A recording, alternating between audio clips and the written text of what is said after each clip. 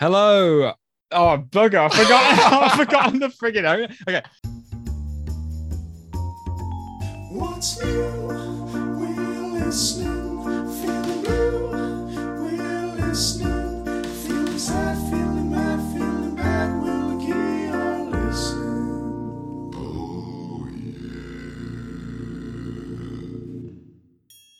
Hello, and welcome to We're Listening, the podcast all about Frasier. I'm Will. I'm Kay.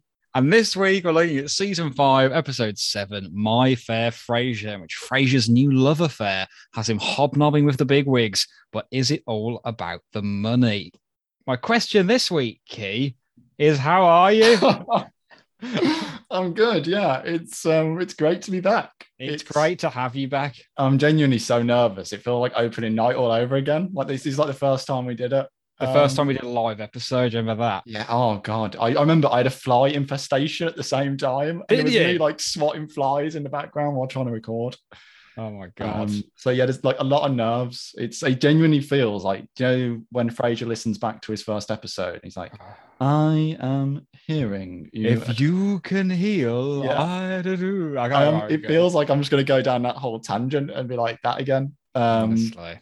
But no, it's great to be back. It's been, I know that, I don't think it's really been discussed as to why I've been away, but it's been in like an incredibly difficult few months in my personal life. And there's been a lot going on, most of it not particularly positive, but it's been great to know that the community's been there. Will's been, obviously, you've been passing on messages, which has been very, very kind. And I really like what's really sort of sprung out of me. We've got a lot of messages when we've done this show about people who've gone through difficult times in the community. When we did the live episode, I remember people saying how much listening to the podcast had helped us. Yeah, and particularly people who'd gone through divorce and suddenly on their own after a long period of time in a relationship, and about how much the podcast had helped them and the Frasier community had helped them. Even Steve has talked candidly about those things, on episodes. And so it feels very much like I can now fully relate to them and fully appreciate like the significance of the community and just like what a big impact I think it can have, how nice it is to know that you've got people out there who are, not necessarily invested, but people who are there who can, who give a damn, which is very nice. So yeah, two very bad things have happened in the last few months, but I'm going to focus on one of them, which is that my grandfather, very sadly passed away a few months ago, after being diagnosed with cancer. And like really, to be honest, I don't want to like make this a whole like thing, because this is not why people are listening.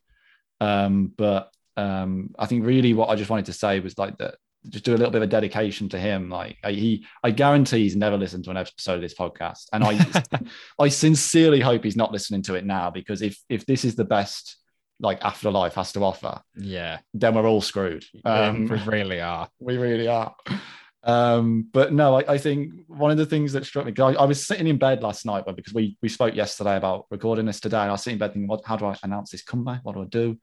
And I was thinking about like what I'd say, and all that came to me was like that my granddad was like the least opinionated person I've ever met. Like he was the most placid, he had a remarkable propensity for placidity. He sounds like my granddad. Yeah, he is. And so like unconfrontational, it's almost painful. Like anything, like if you'd have broken into my granddad's house and stolen the TV, the most reaction you'd have got is he'd have just turned his head to carry on watching the screen while you took it out the room.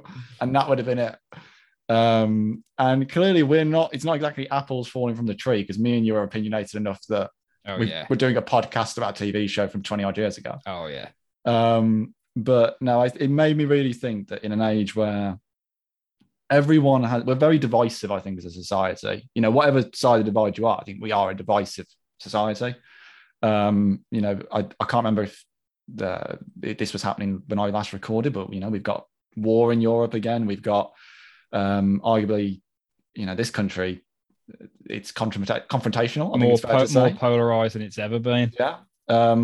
And what we probably need is a few more people who are like a propensity for placidity and don't have, who are willing to finger on the nuclear button. Yeah, people are happy just to listen and not necessarily think that their way is the way. And perhaps that's something we all need to take on board a little bit, listening a little bit more and talking a little bit less. But yeah, what I really just wanted to sort of dedicate. I don't have the authority to do this, but try and Yes, you do. dedicate this episode to my granddad. Like you know what, and really just to say thank you to him for everything, and to everyone. Actually, it's been a remarkably difficult few months, but to my family, to my friends, my colleagues who are also my friends, to you, Will, and to everyone who's listening, who's either passed on good wishes or anything like that. It's been tremendously kind, and it's meant a lot more than words can express. So yeah, this episode is for everyone, and particularly to my granddad. Amazing. I would love to dedicate this to your late granddad. I'm sure thank you. all of our listeners are fully behind. If you don't have the power to do that, okay, no one does. You do. You have that power. No, I don't. All I can say is, and I know that I speak on behalf of everyone listening to the episode right now, the smile that will have appeared on their faces when they heard you say, "And I'm Key," is testament to everything. I'm terrified that the audience base is going to like split in two. Like, there's going to be Steve's going off to join Will and Jace. Is it Will and Jace? Will and Jace. Yeah, he's going off to join them. Like, do you remember Darren Shan with the vampire? I do. I said Darren Shan saga. When like the Vampanese and the vampires split in two. Yeah. I feel like this could be that moment. It's our turning. Is it turning doors moment? Sliding doors moment. Well, who knows? I like to think of Steve as the wonderful Swiss neutrality, just kind of the kind of island in the maelstrom. But there we are. Can I ask you to tuck yourself in to Trivia Corner, Key, after what has been about 6 months of you being tucked out? So you are back into Trivia Corner. Take a look around. Yeah, refamiliarize yourself. It's wonderful. I mean, I can't afford gas and electric anymore, so being tucked in. The heating's on all the time here. If anything, it's a little too hot. We'll need to speak to Corey and Hamish about turning it down. But I've got some questions for you, Key. Yeah, let's see how it goes. I've got a question here from our boy down under, Mr. Hammy Winston. Question 1: what does Frasier deny he got without even knowing what it was? I think he denies it being a booty call. Absolutely. And then realizes, oh my God. Have you ever been a booty call, Key? Not have you ever had one? Have you ever been? I have been one, yeah. Have you? Yeah. Goodness me. Good for you, lad. Good for you. Question 2. When Frasier, Niles, and Martin are theorizing who wears the pants in the relationship, Frasier is literally saved by the bell. The bell to what? And what was it signaling? Okay. The bell is the oven timer. Yes, it is. And it's a kind of bread. Yes, it is. But I don't know what bread. It's a relatively popular herb, or herb, as our colonial cousins say. The only herb I know is Herbert. Herbert. Herb being Homer's brother. Herb. Who voiced Herb again? Is it De Niro? Not De Niro. It's the little guy. Joe Pesci. No. Not Alp. No. Maybe it is. No, not De Niro. He was in like Taxi or Cars or the Taxi Driver one. He's in Sunny in Philadelphia. The little guy. Danny DeVito. I think it's Danny DeVito. Yeah, I think you're right. Yeah. That's it. Twins. No, but was he was in Twins. Yeah, he was in Twins. Yeah. Fantastic actor. He is. Yeah. So that's any herb you know. In terms of actual herbs. Wait. Is it also a woman's name? Yes, it is. And is that woman George Clooney's mother? I don't know. Is it Rosemary Clooney, Brad? Yes, it is. Might have gone, yes, it is a woman's name. We're looking for parsley bread. Rosemary. Well done, Kate. Thank you. Done. Look at you, man. It's like you've never been away. The title reference is based on My Fair Lady, a film, brackets, which my mother loves just quietly. I'm not sure why she loves it quietly. Doesn't she want to love it loudly? Which was made in what year? Oh, God, I've got no idea. I'm guessing that it's either going to be 50s or 60s. I would say that you're guessing correctly. But I've got no idea which one. Okay, I'm going to say 1961. 1964. Oh, so close. 3 years out there from the Mr. Lee here. Right. Trivia from a little Bobby Briscoe, who I'm not actually sure was a trivia master when when you were last No, on. I don't recognize the name. So He sorry came- to Bobby I Briscoe. can't remember little Bobby Briscoe's real name, which I'm sure he'll forgive me for. He came along to our last live episode, the loveliest of guys, as is everyone in this community, as you know. Little Bobby Briscoe asks, at KACL, when Roz appears upset by the gift that Frasier bought her, what does he say he should have gone with? He should have gone with the shawl. I should have gone with a shawl. Everyone knows the shawl is what we want. Absolutely brilliant. Okay. Oh my God, this is a phenomenal question from Rachel. Trivia from Little Owlet in the Glen. Yeah. Who are the 4 women Frasier meets at the lawyer's party, and to which of Samantha's colleagues does each belong? Oh, Oh, God. this is Okay. absolutely stunning. I'm not going to get it, but let's see how we go. Because God, this is Jennifer, There is is she with Ed? no, but there is an Ed. So if you just Okay. if you just if I give names- every name I can get, yeah, so you've got two Okay. out of 8 there's names. Jennifer, Ed. I think there's a Stuart. There's a Stuart. That's Jennifer's husband. Okay. Is there one of them's a weird name? It's like Irving Berlin. There's an Irving. Is one, I want to say a Cindy? Is there a Cindy? There's a Cindy. Oh, okay. What else? This is So remarkable. have I got 3 women and 2 men so far? I think so. I wouldn't have got any of these. And I watched the there a- episode half an hour ago. Is there a Bill? There's not a Bill, but Oh, you're I'm close. just thinking of You're close. Bob. Bob. Bob. I'm thinking Oh. of just like really like, I'm going to be honest, white male names because in Wow. law firm in the 90s, I That feel is like, very much the world we're occupying in Frasier and then a Um, Frasier Law episode. oh, okay. How many more do I need? 2 more. You need 2 women. You've got Stuart, Bob, Ed, Irving, Jennifer, Cindy. Was there a Vanessa? Yes. Oh, okay. So I got 1 more. Okay, clue. It's the forename of one of the lead actresses from Desperate Housewives. Okay. You understand what a clue is, right? I'm giving that clue because Rachel, who gave this question, has her own podcast, of course. Well, Desperate seamlessly Housewives. going into that. Very well done. There we go. Um, That was really well done, actually. it was really well done. I feel like Pet Paradise has nothing on you. Yeah. But a shoebox isn't enough. I'm going to say Okay. for the last one, I'm going to say Janet. We're looking for Terry. Terry, but not Sherry. Terry. Looking for Terry, not Sherry. Not Sherry. Very good. Finally, from this little batch key, trivia from Niall Crane. In the first scene, what color is the wrapping paper and bows on the present Frasier gives Roz? Good question. As we all know, I'm conscious a lot of listeners may not know who I am. I think So- we've probably had a couple of listeners join since you were gone, but well, our downloads aren't doing that great then if we've only had a couple of new listeners. mate, in I 6 really months. couldn't say. I think the Um, downloads have been pretty even. Okay. I mean, I don't know if people don't know who I am, I'm Key. Hi, nice to meet you. You were, the and original co-host. One of the few things that you'll find out about me very soon is I'm not good on the audio and the visual ones. And one thing listeners will know is Niall Crane's very good at asking them. Yeah. Okay. I'm going to say blue and white because that seems to me to be a very presenty sort of color, but it's probably completely wrong. I agree with you. A bit of a nautical present, perhaps. Yeah. We're looking for gold and black. Not that nautical. little more elegant. Yeah, less. Yeah, maybe Titanic. I don't know. Yeah. But there we go. Do you have any questions for me, Kay? So I've thrown some together. Oh, look at In the this. Look last at Blue minute. Peter over here. Let's hear them. Okay. So question number 1.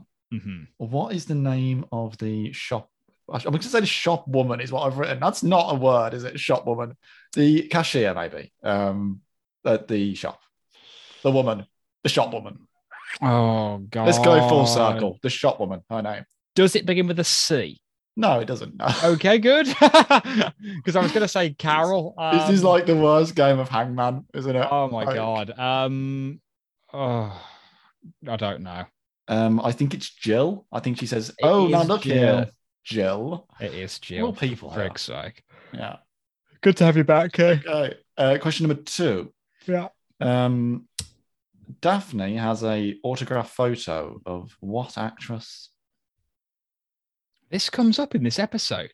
Yeah, I think so. I think that she says something like, "Oh, I dated a celebrity once, and he got me an autograph photo of." Oh. Very famous, and I would say very good actress. Oh my God, man. Can I maybe just push you for a little bit more on her filmography? She was in Harry Potter. Maggie Smith? No, I'm going to be honest. By saying Harry Potter, I've just limited it to like 95% of all British actresses. Imelda So, Staunton? no. She. Oh, if I say it, I'm going to give it away. Think a horror gothic-y sort of actress. Helena Bonham Carter? Helena Bonham Carter. She really name drops Helena Bonham Carter. I in this think she episode. does. I think she's riding. I a did not pony. know Helena Bonham Carter was like big in the 90s, but I mean, I'm not. That's just an ignorant comment from me more than anything. I think so. I mean, I'm going to be honest. I didn't write the questions when I was doing it, so I wrote the questions very, very shortly before coming on air, in which I just flicked through the script. I mean, pick three questions. That's just, don't misjudge yourself or second guess yourself because I can't remember the answers. Because if you did that, you'd never think you were right. The script says Helena Bonham Carter, so that's good enough for me. Okay, and the third and final question. Oh, good. Who has Sam dated before Frasier? Oh, okay. Kevin Costner. Yes. George Stephanopoulos. Very good. Who also was famous for what other TV show? Friends. Yes. Because Monica fancies him. Yeah, drop the towel, George. Drop the towel, George. Brad Pitt. Yep. And is there another one? I think that's it, actually. I think Costner, Stephanopoulos, just rumors. Brad Pitt, yeah, but I started that one. I love that one. I love that. Really good, really good. So you did well there, mate. I'm going to give you 2 out of 4 because I think you get a bonus point for the friends. Thanks. So that's. Man. I like to think. Do you mark your I was going to say your children, your students in that way? Yeah, I do on the sort of generous actually. Though good. I'm a little forensic with my kind of, if they're spelling things wrong or grammar's bad, and then that makes a lot of time for me. So I'm trying to get out of that habit. But there we go. Thank you for that, Key. Really, really lovely of you. Let's go over to. Have we got any questions from MK? I don't think we do, actually. I think he might have missed this one because, as we know, this is his busy time. MK is the Lord of Halloween and will be doing so many things this month that he probably won't have time to do that. So that's absolutely fine. If there are questions somewhere that we've missed, he will simply kill us. That's it. But he will use our bodies for his Halloween display. So it's not going to waste people. Like one of those giant skeletons that you can buy from Home Depot. Shall we jump into the review, okay? Yeah, let's do it, mate. Excellent. I just apologize because I keep out of muscle memory keep going to call you Steve. So my brother's called Steve, so I've been getting it for 26 years. Okay, so really it won't hurt you. Honestly, I answered to and now whenever Steve steps in your absence, I'm going to be calling him Key. It's going to get a real mess. We're going to lose all consistency. Gift for Roz, a handbag. It's not the purse, although I do hate it. What a fantastic quote. One question. Animation Watch, does that still happen? Oh my God! That's the first week. Oh my God, that's probably about 9 months since I forgot Animation Watch. Oh, mate. But this is amazing. Can you tell us what it is? I think it's I think they're going to get sued by like Clearwater Rising or whatever it is, because I think it's a bad moon rising. I think it's a moon coming up. Oh, is it like a crescent moon? Yeah, it is. Yeah. Oh man! Oh, I can't believe that. Yeah, love the fact that you've asked that. I mean, it's good to know that it's been a slick operation while I've been away. Hey, Animation Watch is sacred. Okay, don't you dare.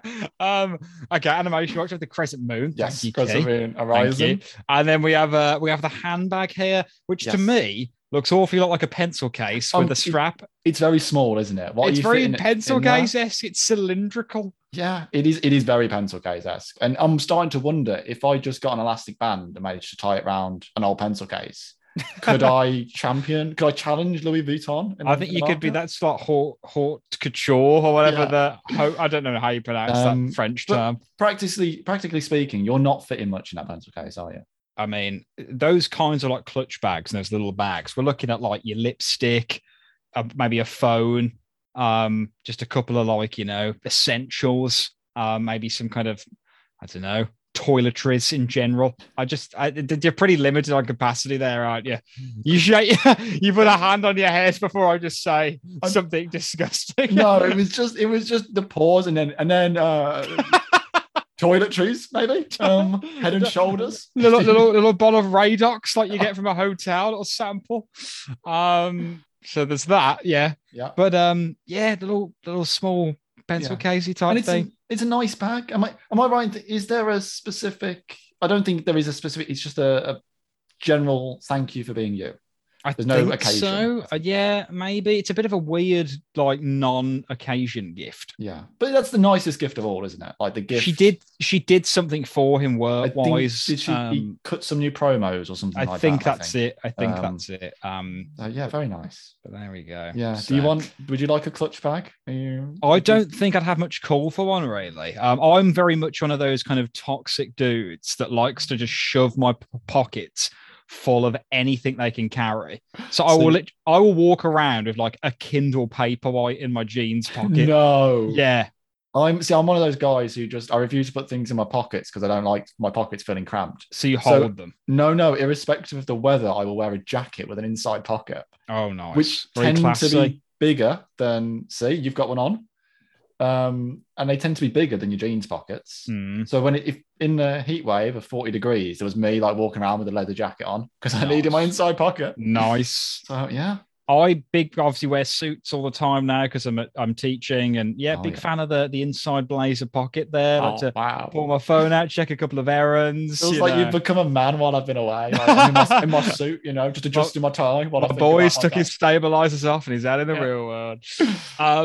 This line there from Frasier where it says like a soup of hormones is coursing through your body. I think about this line all the time. I think a soup of hormones is just really visceral. It is visceral. And as someone who had soup earlier, not the nicest thing to think about in terms of making the food rise ever upwards, to quote Slow Tango in South Seattle. Is it the sort of thing, do you reckon it would help you when you're feeling particularly hormonal to just think, to be reminded of that? I'm a soup of hormones right now. Does that I think calm you down? In a way, I think that would help me calm me down. It would ground me. To remember that we're just chemical reactions. Yeah, I think so. I mean, I saw a really funny tweet the other day. It's like, isn't it amazing how thousands of years of evolution have led to my body just making me feel a little bit nervous some days for absolutely no reason whatsoever? Right. It's so true. Like when I'm ever like about to do something or like public speaking or someone's about to call on me to answer something, my heart will just start going like the clappers. And it's my job now to stand in front of people and teach them. It was, I was at a talk the other day and I was waiting for my turn to speak. And I'm incredibly used to speaking. I've done a lot of time on stage, a lot of public talking and things like that, and public speaking. And this was a room of 10 people, and I was getting nervous. And it's very strange how it works. But it's horrid, man. I wish I could conquer that, but I don't think I'm ever going to not have that. I think you'll always just have moments where you think you're over it. And one of the best things I was ever told about life was in terms of driving. A driving instructor once told me that you think every lesson you're going to get better and better and better, and it's going to be just a line going up. But in practice, you always have those off days and it's a bit more zigzag and you sort of consistently start to go up, but you will have, it's uneven. And I think that's probably true of life as well. Like you have good days and you have bad days. And even when you think you're getting better and better, you're still going to have those days and those times where just out of the blue, you feel a soup of hormones just coursing through your body. Sometimes things are just off, aren't they? Sometimes things are just off. You're not on your game. Out of curiosity, am I right in thinking that when I was away, everyone was like, wow, they've really got the relevancy. But now, more relevancy, people. The relevancy's gone now. Okay, now that you're back, we're back to bad reviews all over the shop. But there we go. Let's see if we can get it back on track over the course of this episode. Roz dating was pregnant. A tough one. It's a tricky one. It's surprising to me because I don't know. Pregnant women have every much right to date as anyone else, but I imagine it's a tough one. It's a hard one, and I'm not surprised she went about it because we know Roz. She loves to date, but it's a hard one, isn't it? I think it's one you probably raise it before the date. You don't just drop it over the starter. Or these days with like dating apps, so much easier because you just have like, I don't know, you can't have a pic of you with the baby. You just tick say have kids. Have kids. Yeah. I mean, there's probably plenty of apps that actually allow for that. So yeah, there's absolutely plenty. So you could absolutely do it quite easily. But obviously in the 90s, there's really no when you're way taking to meet out someone. that newspaper ad. Lonely woman seeking man, or And lonely pregnant. man seeking woman. Yeah. As you may but tell, I never dated in the 90s. No, you were 5. I mean, listen, there was a girl in nursery who I really liked, but she didn't read The Guardian, and that's where the ad was. So, I mean, I dated in the 90s. She went to another school, so she went to another nursery. but there we are. So Yeah. it's a tough one. He Right. was a wicker furniture manufacturer. In fairness, he may not have just run out. He may have genuinely had an emergency with wicker furniture at half Who nine at who night. needs that doing at 9:30 at night? Listen, let me tell you, when you need wicker furniture, you need it now. Okay. Oh, the delivery of that line ruins me. It's like kids need milk, kids need wicker furniture. Roz is pretty stupendous in this. When I say the word stupendous, what do you think of? Stars, on, constellations, phenomenal. What's the common point of media that you and I always reference? Simpsons? Yeah, where's stupendous come up in the Simpsons? I don't know. Am I going to kick myself? I'm fairly certain Don King says it to Mo when he's on about or he says stupendous in terms of like getting his prize, getting the round out. Or Drederick Tatum says it. I think it might be Tatum. I think he says super stupendous or something like that. Yeah, One and I of think that's them. the joke that it's Tatum who can barely string two words together in it, but he very uses the softly word spoken. It's stupendous. stupendous. Yeah. Stupendous. All I remember from that is Don King, like, you couldn't even give me 3 lousy rounds. Mo. What? No, 3 rounds. That's all I ask. I don't need your stinking money. And he folds the check up and puts it in his pocket. So we now cut to the department store. Frasier trying to get a refund on the bag, but Jill's having none of it. The way it's like, I thank you when you say gift, not to say friend, not to italicize it. Yeah. Very rarely hear italicize used as a verb in this way. But I'm a big fan of it, actually. It's so good, It isn't works it? so well. And I mean, I'm surprised that Frasier is almost insulted by the prospect that he's getting it for a wife or girlfriend. I find it quite strange. Yeah, why doesn't he just go along with it? I don't know. I mean, if it's me and I'm making small talk with a stranger, I will be whatever they want me to be if it ends the conversation If quickly. it expedites me getting my money back, she says, "Oh, your wife didn't like it." No, No, that's it. unfortunately not. Can I get No. my money? Thanks. No, come on, Jill. She's kicked me out, actually, Jill. Okay, so quickly. Quickly, Jill. Time's money. Divorce payments are coming, Jill. So yeah, Jill really lets the side down here. Yeah. Jill, she's been a real bad bee, isn't she? And so the lawyer steps in. Yes. Samantha Pierce Which is arrives just on the scene. incredible that this is the episode you've come back on, which is other than love tender legal care or whatever it's called, which is amazing in like season 8, I think. Which is probably the most lawyer focused episode we'll have. This is pretty close. There's a lot of inside secrets coming on this episode. This as well. This isn't one that I remember from the title. So when you text me yesterday going, "Oh, we're doing My Fair Frasier," I was like, that could be anything. That could be anything. That could literally be anything. And then I started watching it, and it was this scene when Samantha Pierce arrives. I was like, "Oh my god, it's this one! This works perfectly." And what's dreadful is that, like, I don't think Samantha Pierce is necessarily a good character in this episode. I pretty much agree. But what's awful is I see a lot of myself in her, which worries me. Can you see yourself grandstanding in a department store like this? Because I can see you doing this for me. Can you? I'd have to be very much annoyed because, generally speaking, I'm not contentious enough as an individual to. Do you work in contentious law? Yes, I am. I'm a litigator. Yes. Okay. Okay. Let's just get that clear. But we don't call it litigation anymore. I am a dispute resolution lawyer because all I want to do. You're looking at ways to solve the exactly. arguments. Yes. Not open new ones. Yes, but but it is very well argued actually, and the point she makes is a very valid argument. This is the sort of point I would make internally if I'm trying to get a client a discount because I want to get a client discount for some reason. This is the point I would make to a partner. The fact that it's about building relationships and having that ongoing stream. And, it's very well reasoned. It's very well argued. And I do love the whole thing. Like, maybe his purse was the wrong color. Maybe he didn't hold enough things. Okay. Yeah. He definitely didn't hold enough things. Yeah. And what's he going to do? He might come back. He might buy scarves and gloves and hosiery. He could do anything. So it's very well argued. It's very well reasoned. And you can see why Frasier is impressed with her. Yeah. She is very impressive in this scene. She comes in, she takes control, and she's a bit of like a hurricane, I think, in his life, just coming in and sweeping him off his feet a little bit. To quote Frasier from a different episode, this is a dazzling display of rhetoric. Yes. I can't remember when he describes himself using that, but we've definitely seen it, I think, in one of the episodes. But when he keeps going, it's not my purse. Like he's sort of like touching himself. Like it's like this is a hugely feminizing episode of Frasier. And you can see, I think, in Kelsey's whole demeanor throughout the episode, those conscious decisions, what he's doing with his hands all the way through. Yeah. And so often, particularly towards the end of the episode, I think he touches his collar quite a lot, and he's sort of got his hands up towards his neck and his chest. Definitely. And I think it's very much an obvious conscious decision. But what I like so much is that I think it's obvious towards the end of the episode that he's making those decisions and he's playing in a more feminine way. But at this stage, I don't think it quite clicks. You don't have this, it doesn't click until I think it's Niles points out that he takes on the submissive role in the relationship. But actually, before the relationship, right at the start, he's already starting to introduce those mannerisms, and you don't quite appreciate it.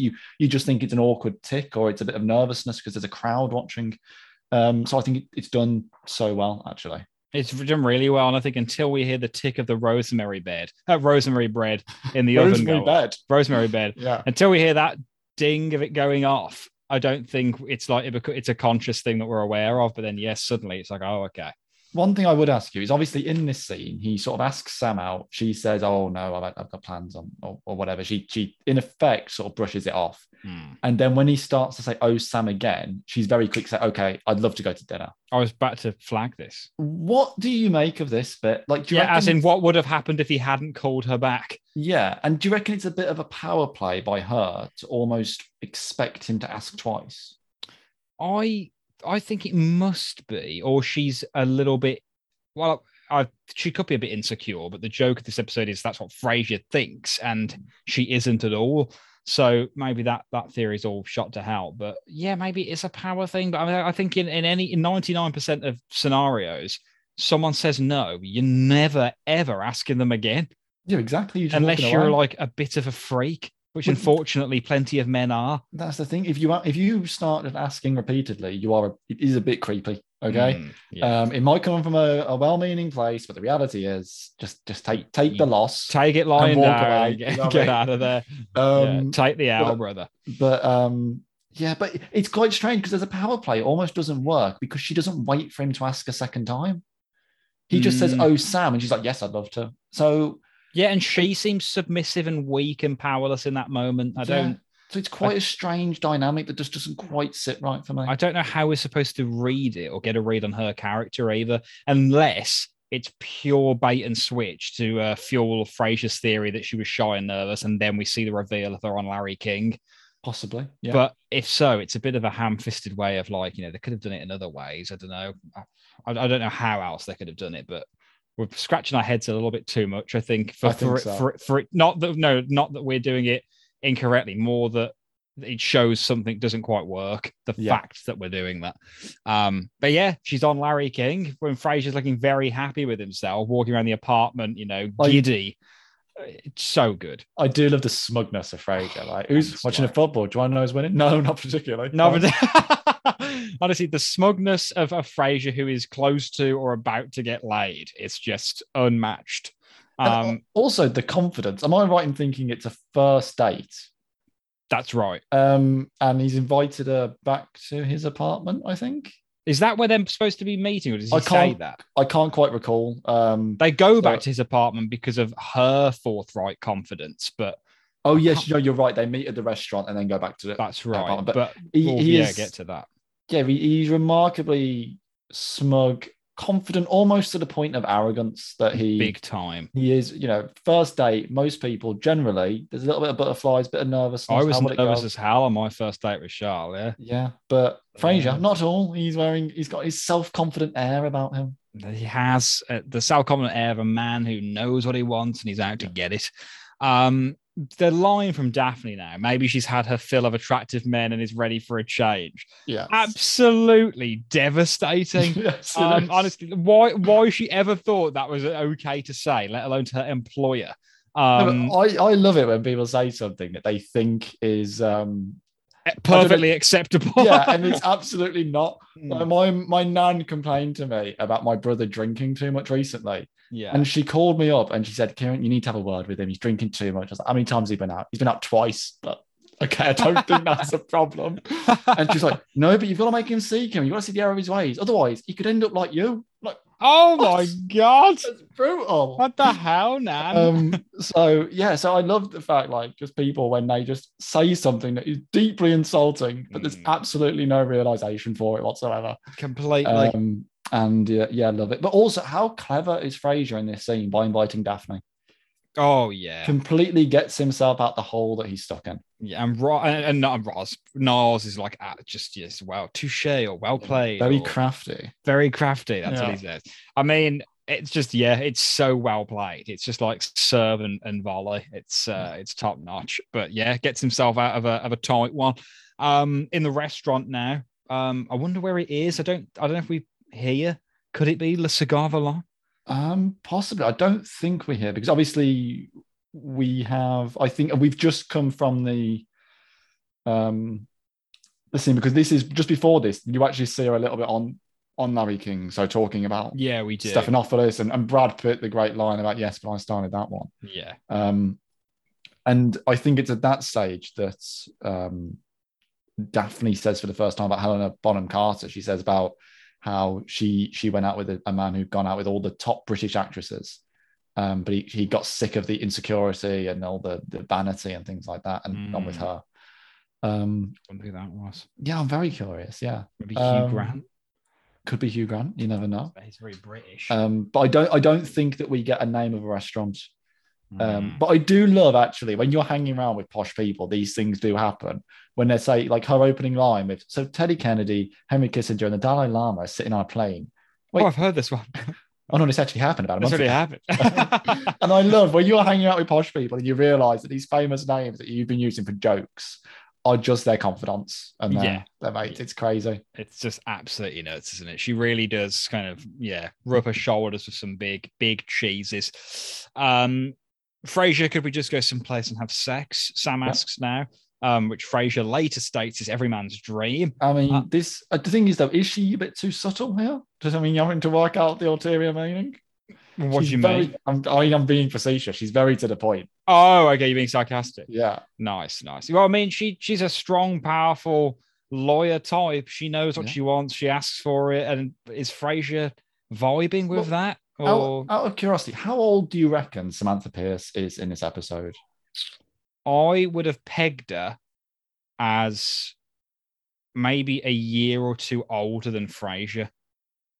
Okay, because I had her about 35. Which would make her about 5 or 6 years younger than Frasier. Yeah, but okay. I think she's at that age now. She knows exactly what she wants. She doesn't want to mess around, and she just goes for it.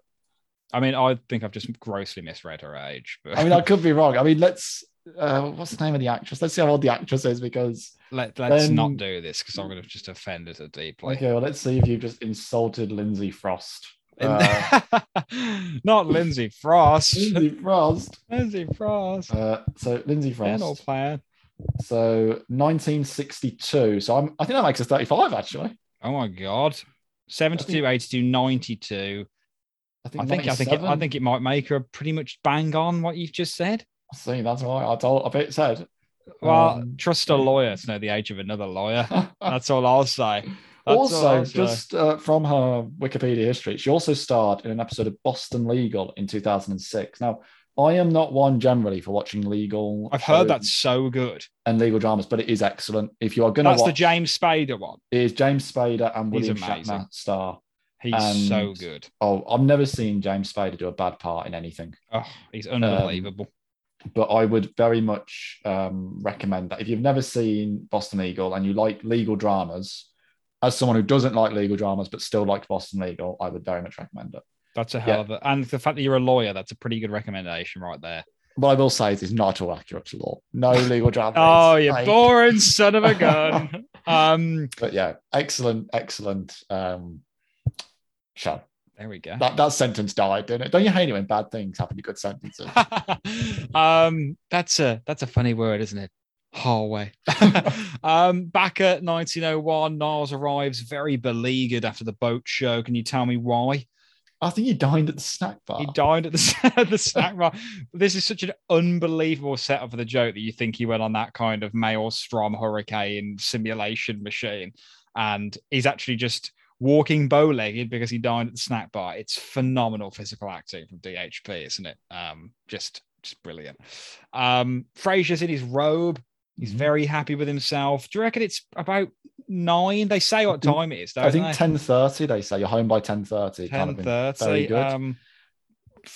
Samantha doesn't want to stick around for the night, No, she does not. But and also, Frasier doesn't seem bothered. doesn't matter. This son, he's just ready for a nap now. He To be is. honest, like just call it a night. Go to He's sleep. tired. But I find it strange that someone's gone on a hot date with a Yeah. very high-profile figure, Yeah. and you get back at 10:30 and they're in a dressing gown. Yeah. I think your automatic reaction would not be, "Oh wow, it didn't go very well," right? Mm. If they're just hanging around in their dressing gown, I think that you would assume. Yeah, if No dressing. if my family came up to my house and I was just lying around in a dressing gown, they're gonna be like, What's going on, mate? they're gonna be like, Will, are you depressed? What's going on? Like we've literally never seen you wear this dressing gown. No, yeah. Escape to the Country's not on, is it? Do you know that I love that show? Is that a Everyone coincidence? loves that show. I absolutely adore Escape to the Country. It's like one of my favorite shows on TV. There we go. I'll watch any property program. I really will. But yeah, just he's in his robe. He's happy with himself, but they assume it's gone badly. But Sam's found her bra. Yes. And she comes in. This is really embarrassing. Frasier's just like, oh, not at all, not at all. Well, not for you, because you're just strutting around in your robe, Yes. reeking of sex, basically lording it over the people in your apartment. He's done a great time. This is perfect for Frasier. Like this It is is, literally isn't the it? ideal thing. Yeah, and then like all of them wanting a debrief after she leaves. Debrief, no pun intended, because Yeah. Frasier's just been debriefed, and Very good. they want a debrief on it. It's just a bit gross.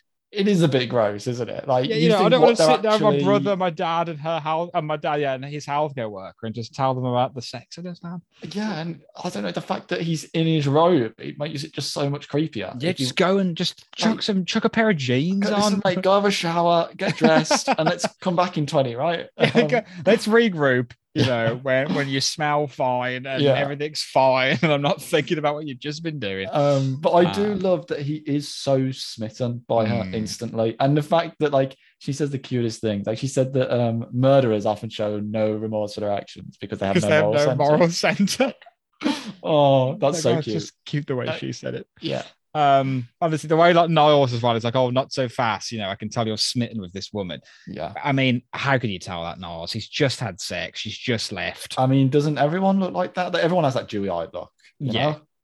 Yeah, it's a chemical thing, Niles. But it's a funny one. And it's a weird comment, but it's funny. Later now, Frasier and Sam are cooking up a storm in the kitchen. Again, this is where we're really getting it kind of knocked on our head about the whole Frasier's been heavily emasculated or like This is the feminized and first time I think it becomes really apparent. Yeah, completely. Sorry, I was getting a cup of tea delivered to you. I thought you were camera. giving me a thumbs up for a really good comment. Like, like that point, mate.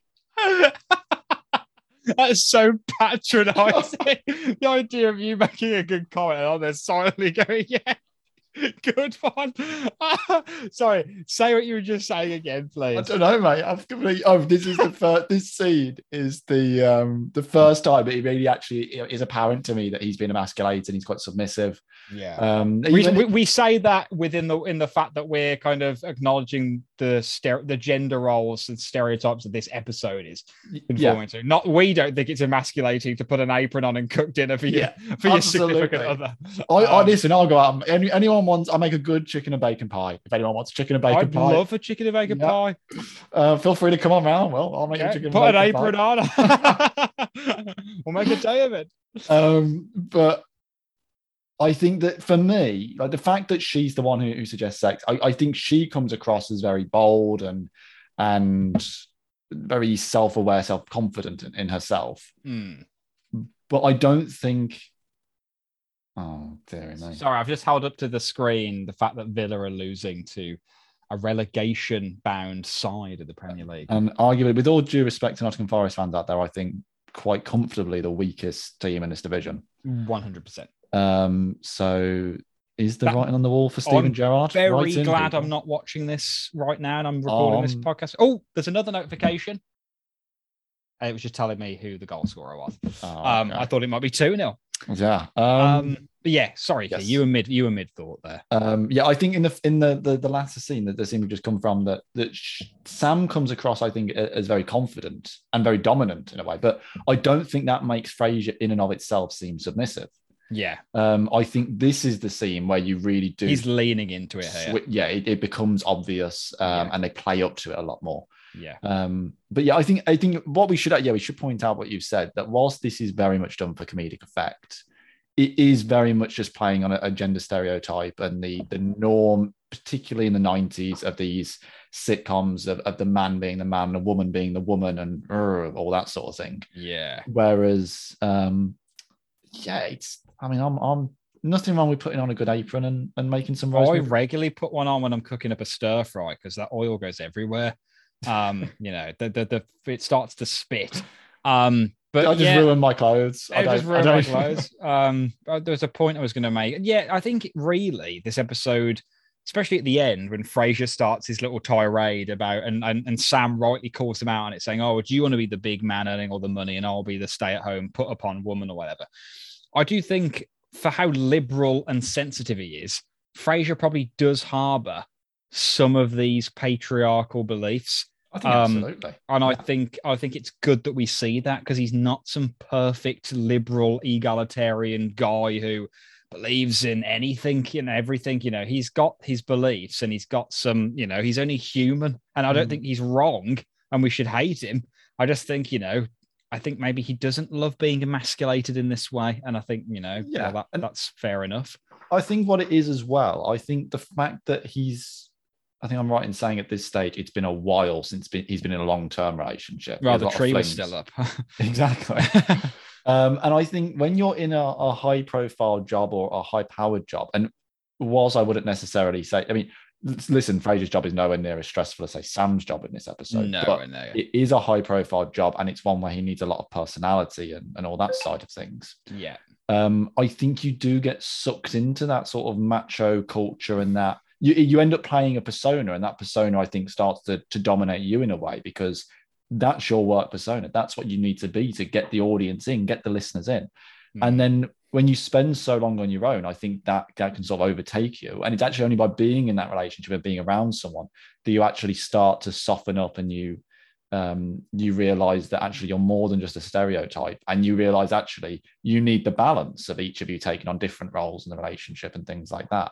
So I think for me, that's what Frasier's missing. Frasier is all the signals of a man who is not used to being in a relationship in this episode. Mm-hmm. And he throws himself into it, but then he questions his own identity because he loses himself for this other person and what he wants them to be.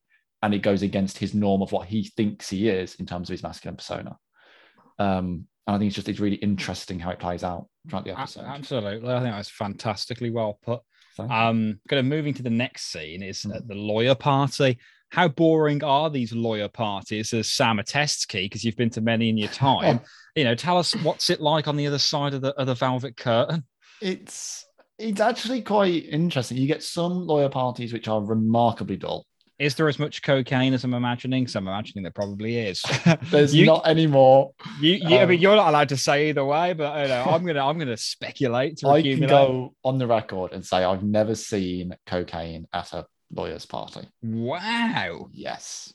I mean, is that because they're doing it behind your back? Or? I think I'm not seeing you enough. No, cards on the table. Never seen. That's surprising, but good. Any word. It's nice to hear. I don't know if it was different in the 80s and 90s. I suspect it was a very different culture back then. And you hear, I'm deciding what I can and can't say. I think I think it was possibly a very different culture back then. And I think the presence of personalities in law, I think probably in the 80s and 90s, it was a very alpha male macho profession. Yeah. And I think almost that's possibly why Sam is the way she is in this episode, because she's almost had to assimilate to fit in to get where she's got to. Absolutely, yeah. We forget the time this is taking place in. But what I would say is, you know, does any young girls listening to this podcast now? Law's very different, and you can absolutely have a fantastic career in law, go right to the top, and you don't need to be, you know, a dick swinging. You don't need to be an alpha personality to do it. Yeah. But what I do find interesting is the idea of a lawyer's party where you bring your partners, because I had this conversation with my colleagues the other day about whether we should do a team party where everyone brings a partner. And the general consensus is that it would be a dreadful idea because all the lawyers would stand in one side of the room talking to each other. It'd be like a school disco. A little bit, yeah. And all the partners would just be on their own in the other corner and not speak to each other. That's so depressing. Do lawyers not like to socialize outside of their ranks? Well, I don't know. I think it would just be a bit weird. I don't think anyone knows what to say about. And you would naturally fall into those circles because all the colleagues would all know each other so well and have all these inside jokes, whereas the partners will only know their partner. One thing I will say is in law, it gets remarkably complicated because your boss is the partner, and then your partner is your partner. And that is remarkably complicated for everyone involved because of the word partner being overused. Partner. Exactly. Howdy, partner. You gave me a signal. I'm not sure what the signal meant. It's 1-1. Oh, good man. So that was the signal that I'm afraid was very badly given to you. I'm just about to try and find out who it was. So Frasier's left alone with the law wives. They're kind of like descending on him like he's a carcass on the Serengeti. A fresh piece of meat to join. A fresh piece of meat, and they're giving very the desperate Real Housewives of Seattle kind of thing here. Ashley Young was the goal scorer. Oh, wow. Okay. But it might have been a free kick. Who knows? First goal in a long time for Ashley Young, I think. In his career. There you go. So sorry, listeners, you're going to have to suffer through a kind of dual commentary because Key and I are basically not watching our football team on television in favor of making this episode because it's been so long since we've frigging spoken to each other and recorded an episode. And this is more important, but there you go. Frasier's now out on the balcony with Sam. He's feeling a little bit insecure. We have that great line, traditionally that is, well, every man's dream. Okay, bad example about the fact she was so forthright for sex. Sam is very cold to him on the balcony, and I kind of like him. I kind of like her telling him where to shove it. To be honest, do you? I a little bit. Because what do you think of her explanation in a way? Because she's very much of the view that she gets her secretaries to buy nice things for him because she doesn't have the time. Actually, I don't like that. I think that's how she, just makes up for the lack of time. Basically, she's valuing the monetary worth over actually spending time with him. And Frasier's very quick to put the Cartier watch on and all is forgiven, although it's veiled in the fact that he's like, this is what you're trying to say, and he plants one on her. Not entirely sold that he is doing this for the right reasons, which the next episode is essentially a two-parter very clearly. Yeah. And what I will say is one other thing I love, if you're ever getting into this trap of just buying very romantic presents because you're working long hours and you feel guilty, is a story that it's absolutely, I'm sure, nonsense, because I feel like it's one of those stories that people put on LinkedIn every week. And most things on LinkedIn is absolute fantasy. LinkedIn is a terrible website. But it's about a little kid, and his dad's very high profile, works long hours, has a very well-paying job, and he keeps asking his dad for money, and his dad doesn't have time to spend with him, so he just gives him the money. And after so often, he goes into his kid's room, and his kid has just accumulated all his money, he's not spent on anything. And he hits the roof, saying, give me all this money. What the hell have you, you've just been keeping it. You didn't need it for anything. Why would you be taking the money? And he gives his dad the money and says, I was trying to buy some of your time. So I know, the hourly rate. And that's that's definitely just like an it's absolute fantasy. But it illustrates a good point. It does illustrate a very good point of, maybe spend less money on romantic presents and a bit more time with the person. Yeah, exactly. Time is literally priceless, and if everyone could and had the option to, they would buy back their time. I always think this is like a thought experiment. If you could buy time, say you could, say you were 60, how much would it feasibly cost to go back to being 20 again if you could? And then I suppose you'd have to work out the average salary all of them payments that they had to make, mortgage, everything else, times that by the 40 years. And then you get into the kind of legal ethics, the moral ethics of, can you put a price on life, etc. I think it's just an interesting thought experiment because it ended up being like so much money, but people would pay it. Yeah, I think so. I think you speak to people in their 60s and they just say, I wish I could go back and do it again with the knowledge of what I have now, the wisdom, how I see the world. And you realize, I think, as you get older, that you make the most of it. It's not about the money. It's not about the career or anything like that. It's about just the people, the relationships you have, and just enjoying life and living it. Which, as a lawyer, I'm being incredibly hypocritical right now. But yeah, it's very true. I think most people would buy it back. Would you reckon you get in this sort of cycle, though, that you work relentless hours to have enough money that when you're 60, you can buy back 30 years and you end up just stuck in a loop? I think so. And I think if people could afford to do that, why would you ever not do that? Because it's the only way to stave off the inevitability of death. You're a cheery guy, mate. So there you go. Someone asked me to. I told a friend of mine that I was going back to this podcast, and they said, "I don't really get it." So you just talk about an episode of TV show. We go off on a lot of tangents. We talk about death, and they said, "Yeah, what are the tangents?" There'd be inevitability of death, mainly. We talk about everything on this thing. Frasier's delivery of, I think whining is a little strong, is excellent. Another gift from Sam. She tries to play this one off as like, this gift's different to the other gifts. Silly old me, thought I could buy my way out, but really it's exactly the same. And Frasier just takes this one hook, line and sinker. And it's a Cartier watch. I know that Frasier shouldn't take it, but I love his reaction. I do think it's hilarious. Yeah. And particularly the way he goes up to all the other wives and girlfriends. He's like, ooh, time? Well, let's just take a look, shall we? No, Sam bought it for me. You can hear him, honestly. That's literally my last bullet point is, Frasier with the law wives, as I've called them. But yeah, it's a funny one because he's just clearly leaning into his submissive role again. And we're going to obviously see that come to a head in the next episode. But top 10, okay. It's not in my top 10. It's a really good episode. And it's a really nice one to come back to, actually. I think that... it seems fitting in a really bizarre way with the law overtures. It resonates with me. I think you do. I think, as much as I don't like Sam in this episode, you do, when you get sucked into that vibe, I do see bits of myself in her, which is probably not a good thing. But it was a good one actually to come back to. I think I was pleasantly surprised, but it's not in my top 10. It's a good episode, but I just don't think it quite has enough to propel it into the upper ranks. Really, I don't think it's not necessarily deep enough, but at the same time, it's not really a laugh out loud joke a minute episode. I think it's fine, but I'd probably class it as more of a filler than a classic. Yeah. I completely agree. Historically speaking, I thought I really liked this episode. And actually, if anything, I maybe thought it was a little bit weaker than perhaps I thought. Kind of revisiting it, I don't know why. I think Frasier's really good in it. I think Kelsey does a great performance. I think maybe the character of Sam falls a little flat. She's quite a wooden actor. Yeah, I think that's part of her profession, though.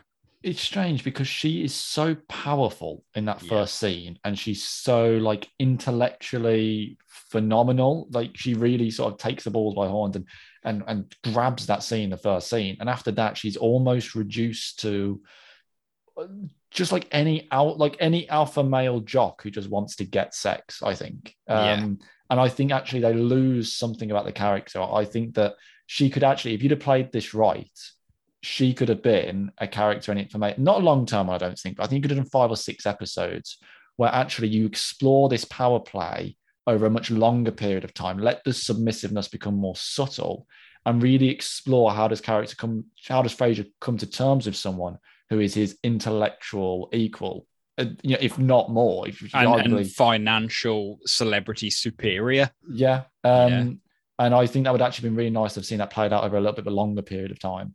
But no, I think they do the character a bit of a disservice, to be honest. Yeah, no, I completely agree. On that note, who have you gone for actor pick? Okay. I think there's only really one person you can give it to, and I think it's got to be Kelsey. I think it has got to be. It's almost the Frasier Crane show in this episode. No one else really gets a look in.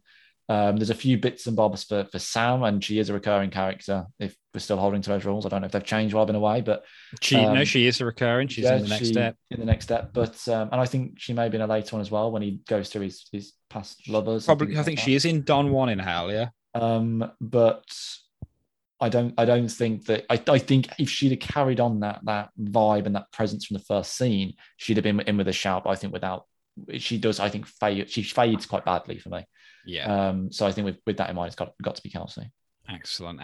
Am I completely being a dreamer here in hoping you still have paperwork somewhere with our actor picks on? So the way to do it will be the end of if I got to the halfway point of season 4, which I may have done, then I would have announced at a halfway point of season 4 where I'd gotten to. So I should go back, listen to that, and then work it through. And we'll just have to work out how we do the bit when I was away, because you'll just have to you don't have to rewatch the episodes. A lot of them you'll probably know.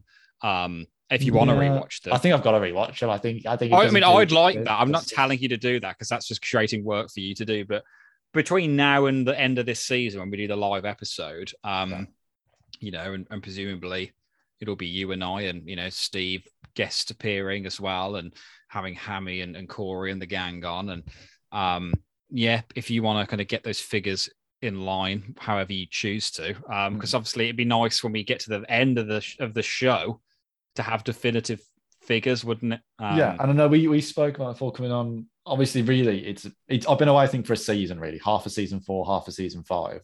Yeah. And it's probably just working out some way, because obviously there would have been a top 10, certainly at least one top 10 pick in that time. Yeah. Which you don't have to reveal now if you want to save it for a bonus ep. Yeah, I think we just have to work out how we go about that, whether we do a bonus ep, whether nobody cares and we just move on. I think people care, and for statistical consistency's sake, I care and would love to have your stats on the record, because that's just how it be. Kieran, how did you get back on your own podcast? Well, the statistical consistency, that's what they needed me for. You say. We needed him back. Yeah. Kennedy Burling, I'm on the ground. Kennedy, I missed a name you've not heard in very, very long time. Does he own a Cartier watch, and was it bought for him by his loyal wife? Let me tell you, Kennedy, he owns 2 Cartier watches, one in each hand. That's unorthodox. Odd minutes, he looks at the left.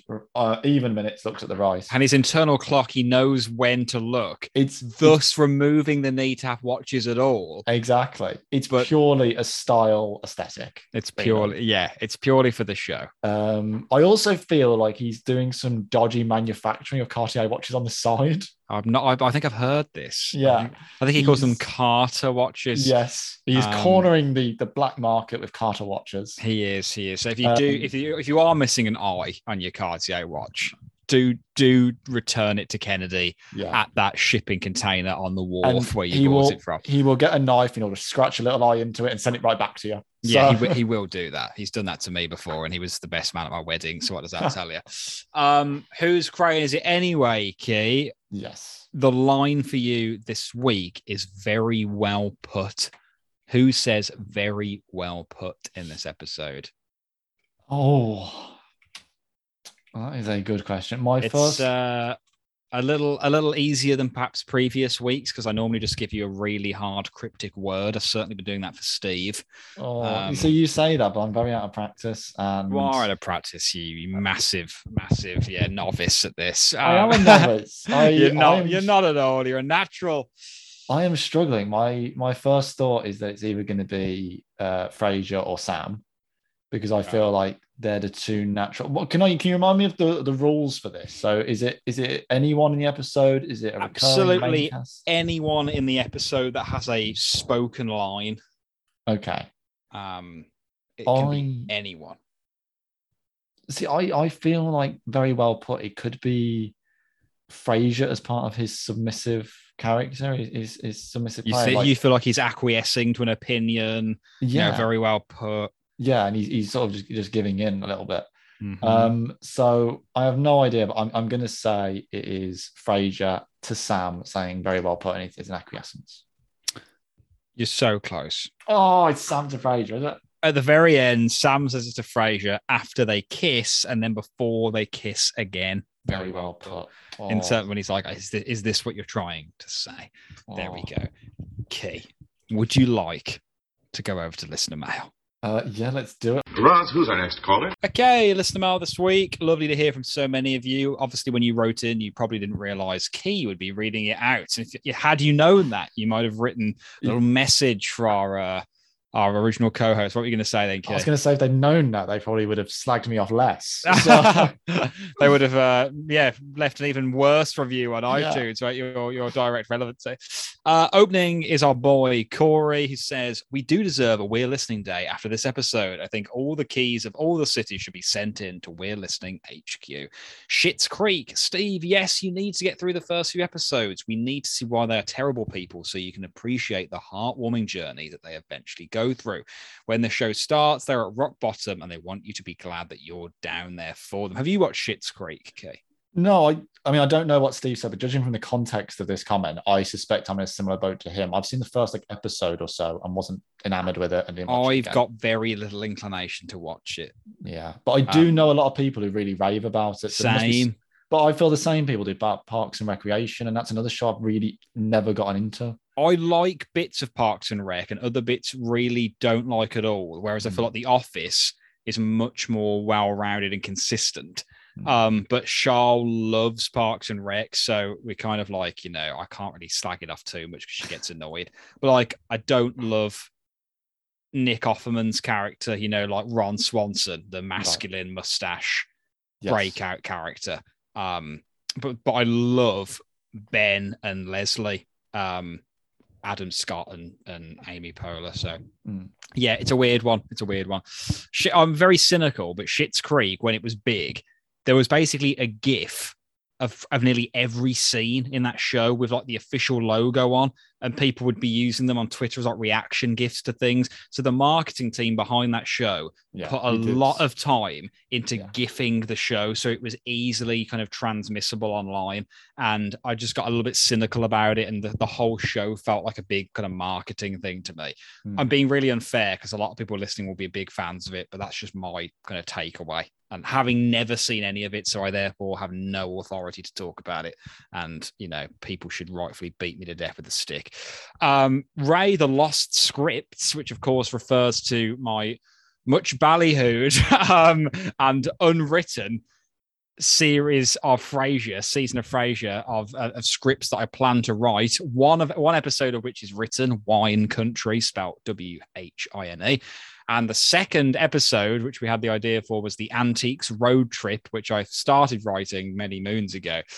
Corey says, "I've done those accents at King's College Theatre and the finest city improv stage. Seriously, sign me up for anything. Writing help, creative writing degree and all, acting, or just plain old listening. Trivia and fun bits of My Fair Frasier to come," which sadly they never did.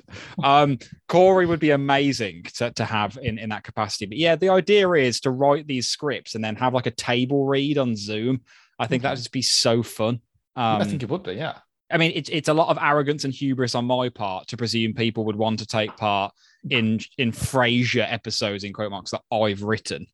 But did anything ever come of the doing a live episode of Ham Radio? No, sadly. At the time, everyone was very busy, and me and Steve just put out a normal ep. But at some point, I think we'll do that. I think we'll get a table read thing going on, just because I think that'd be a missed opportunity, even if we have to wait till we finished the show. But I kind of like the idea of having the final review as the final ever ep, and I don't want to then do loads of bonuses and keep adding bonuses that kind of devalues the fact that was the conclusion. What happens after the final review? Are we back to doing another show, or is that? I want to do another show with you, and I think we both know which show it's going to be. Yeah, I think we do. So there we go.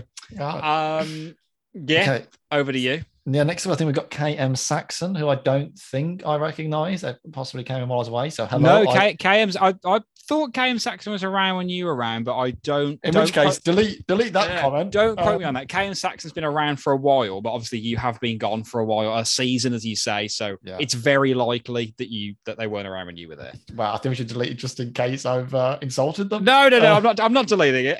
Oh, Own God. it. Well, if we've not met before, then hello, KM Saxon. I'm Key. You won't know who I am.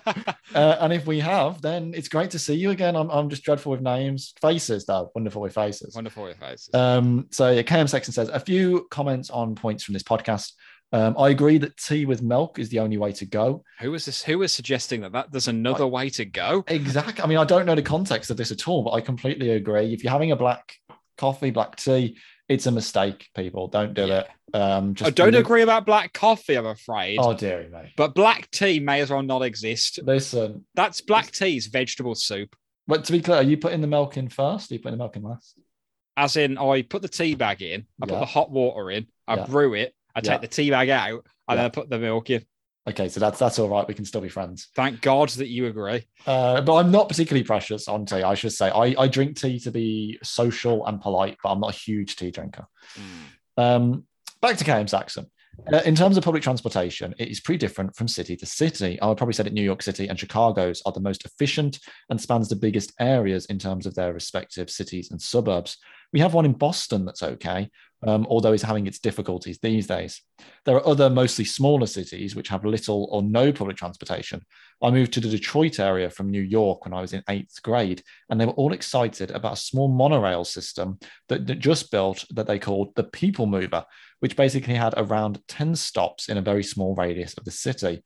They were never that interested in public transportation since they had all the automakers out there. I have moved out to Boston now, so I'm not in Detroit that often, but I think that there is a light rail system that runs up and down one of the city's main drags. All I'm getting from that is just seeing the Simpsons episode of the monorail going around. Monorail. Monorail. And Batman's a scientist. All I'm getting. God bless you, boys. That's where I scream, man. I know. That's a different episode, but I saw it recently.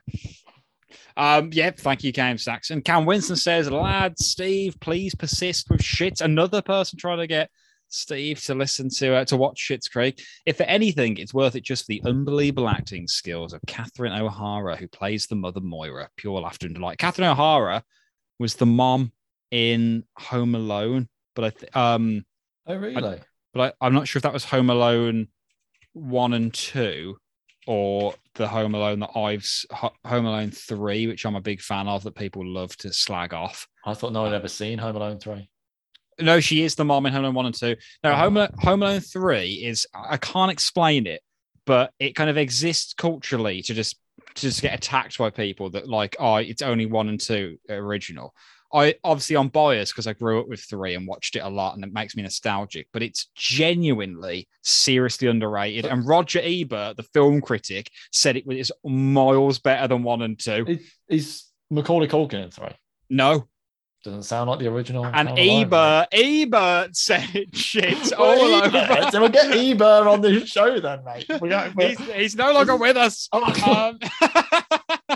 But he said it shits all over 1 and 2. And if it's good enough for Rog, it's good enough for I don't know, Dodge. That is one thing we should announce. I don't know if you've announced on the show, but since I've been away, Roger Federer has announced his retirement. Oh, of course. And I was weeping. I'd just like to give a shout out to Rog and say thank you for all the many wonderful hours of tennis that we've enjoyed. And I hope I wish him all the very best in his retirement. I do too. Here. And I bet he's listening as well. Sure, he's a fan. Anyway, for this round of listener mail, Cam Winston goes on, I thought I would dabble up my watercolors. No, I won't. But I have a poem for your English ears to listen to. Clearing throat. There once was a brummie named Will who, with his threatened key, thought Frasier what a thrill. No, thought Frasier a thrill. I completely proved it already. A podcast they thought, let's toast over port. It will be all about Frasier, Nas, others, and Gil.